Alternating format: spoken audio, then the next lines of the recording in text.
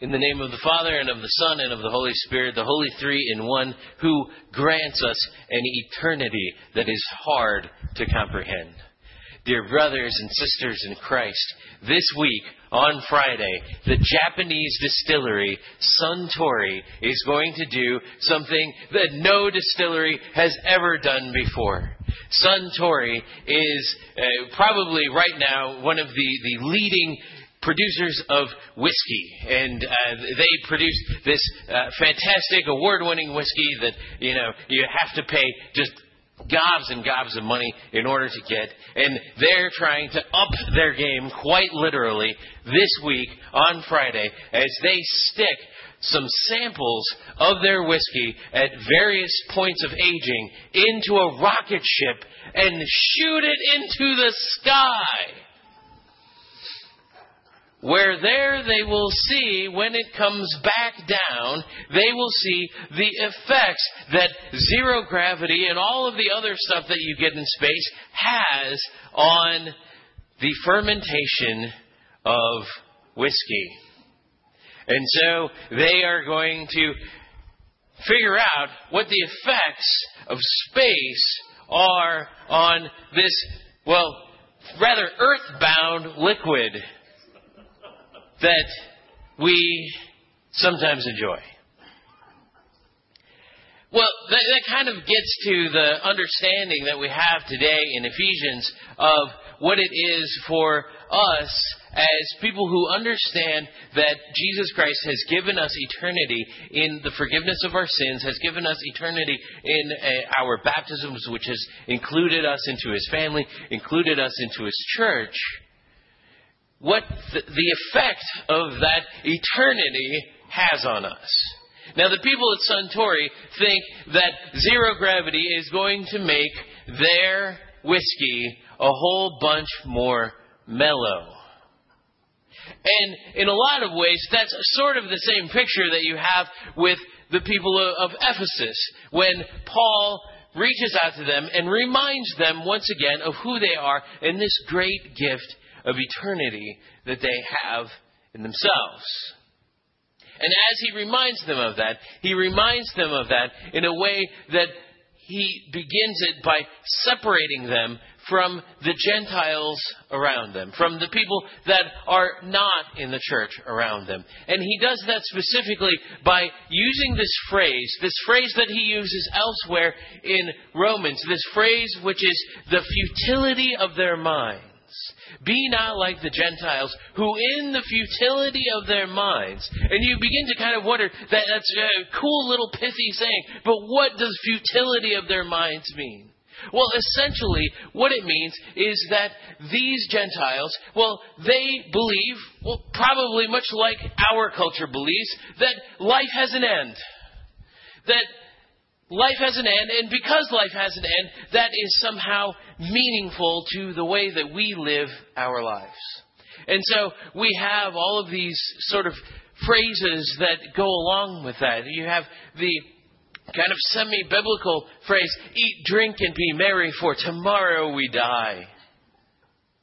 And we have a whole panoply of life is short, do this. And all of those things kind of base themselves around this idea that life has this sort of limited quality to it. And if life has this limited quality to it, then that means something about the way that we live our lives. And that comes down in probably about 3 ways in general. If you believe that life is short, that life is going to end. And the first way that it comes down is that, life is short, so you better only rest as much as you absolutely need to rest, because you are put on this earth in order to achieve and in order to get all of these things done in this short amount of time that God has given to you. And then after that, who knows?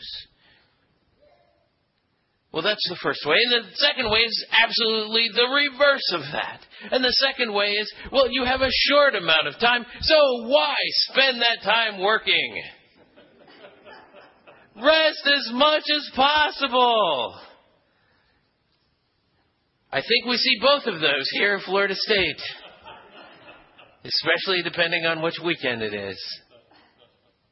And then I think probably more popular in our culture right now is sort of a middle position to all of that. And it's this position of balance, that we are supposed to try to find some sense of balance in our lives, that we're supposed to balance out our rest with our work. And once we find that sort of nirvana-like situation where we have finally balanced our lives,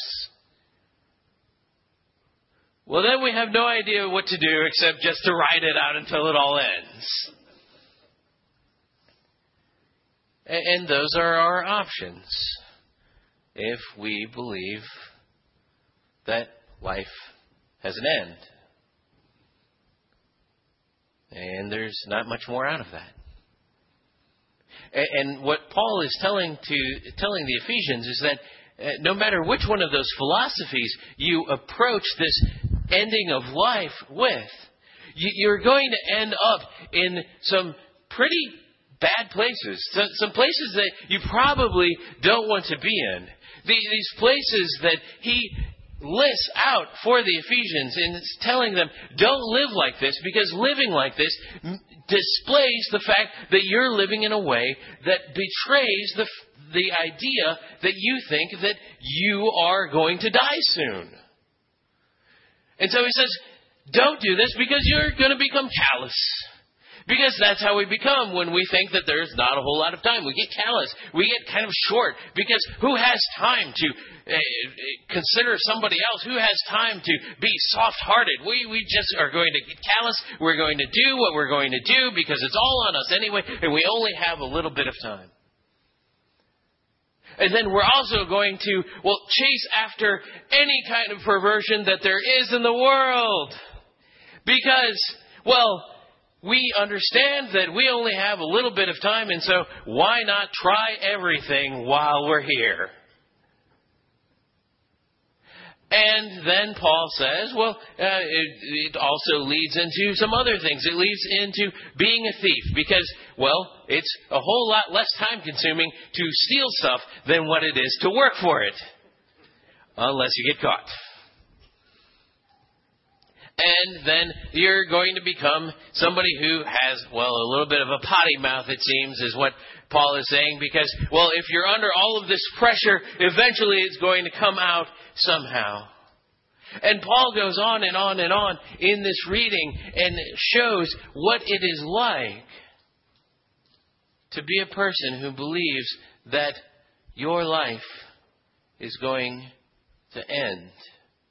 And probably soon. He goes through and he lists all of these things, and eventually you come up with this, pretty rotten person, actually. You come up with this person who is a thief, this person who is callous, this person who is, kind of perverted, this person who has a potty mouth, this person who is just all of these things that if we saw that in another human being, these would not be attractive qualities in any way, shape, or form. In fact, as we read through this, you probably might recognize people that have some of these characteristics.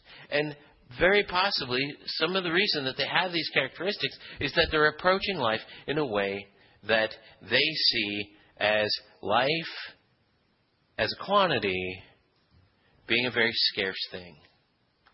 They only have a little bit of it, and so you're under a lot of pressure, and you're going to just use it however you want to use it at the end of the day.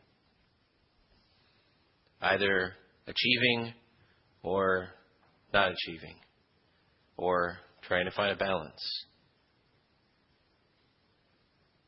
But what if the major principle behind all of that is wrong?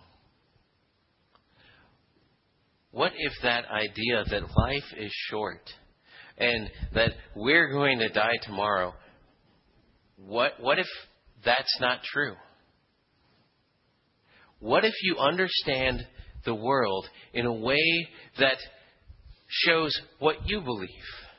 that you believe that you have eternity. Because Jesus Christ came to this world and died on a cross for your sins so that you might live with Him eternally. And so that you might have infinity in your bones, in your soul. What if you actually believed that you wouldn't die? How would you live your life? How would the way that you live your life betray that you knew that there was something different about you, that you didn't have to go after all of the things that everybody else was going after because you knew that life isn't scarce, that life is actually bountiful, that life continues on and on and on and on for you because of the sake of Jesus Christ? How would you live your life? Well, Jesus actually shows us that. Jesus, as far as we know, is the very first human being who has a conscious understanding of the fact that He is immortal. And how does Jesus live His life? Well, Paul tells us at the end of this reading. Paul tells us at the end of this reading that the way that Jesus lives His life is with love and sacrifice. Because He can love people. Because, well, it doesn't mean that He's going to run out of love. He can sacrifice for people because it doesn't mean that He's going to run out of things to sacrifice. There's this effect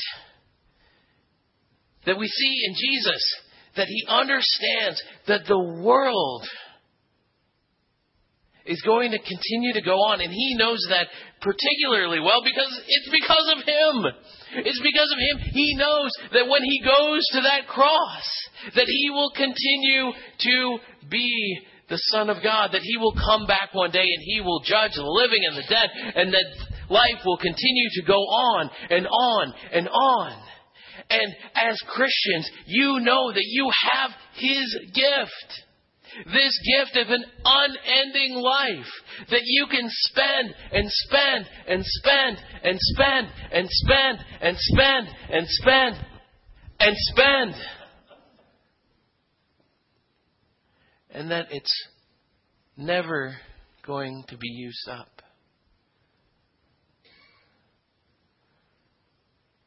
That you can love and love and love. You can sacrifice and sacrifice and sacrifice. And it's all in the difference of your perspective.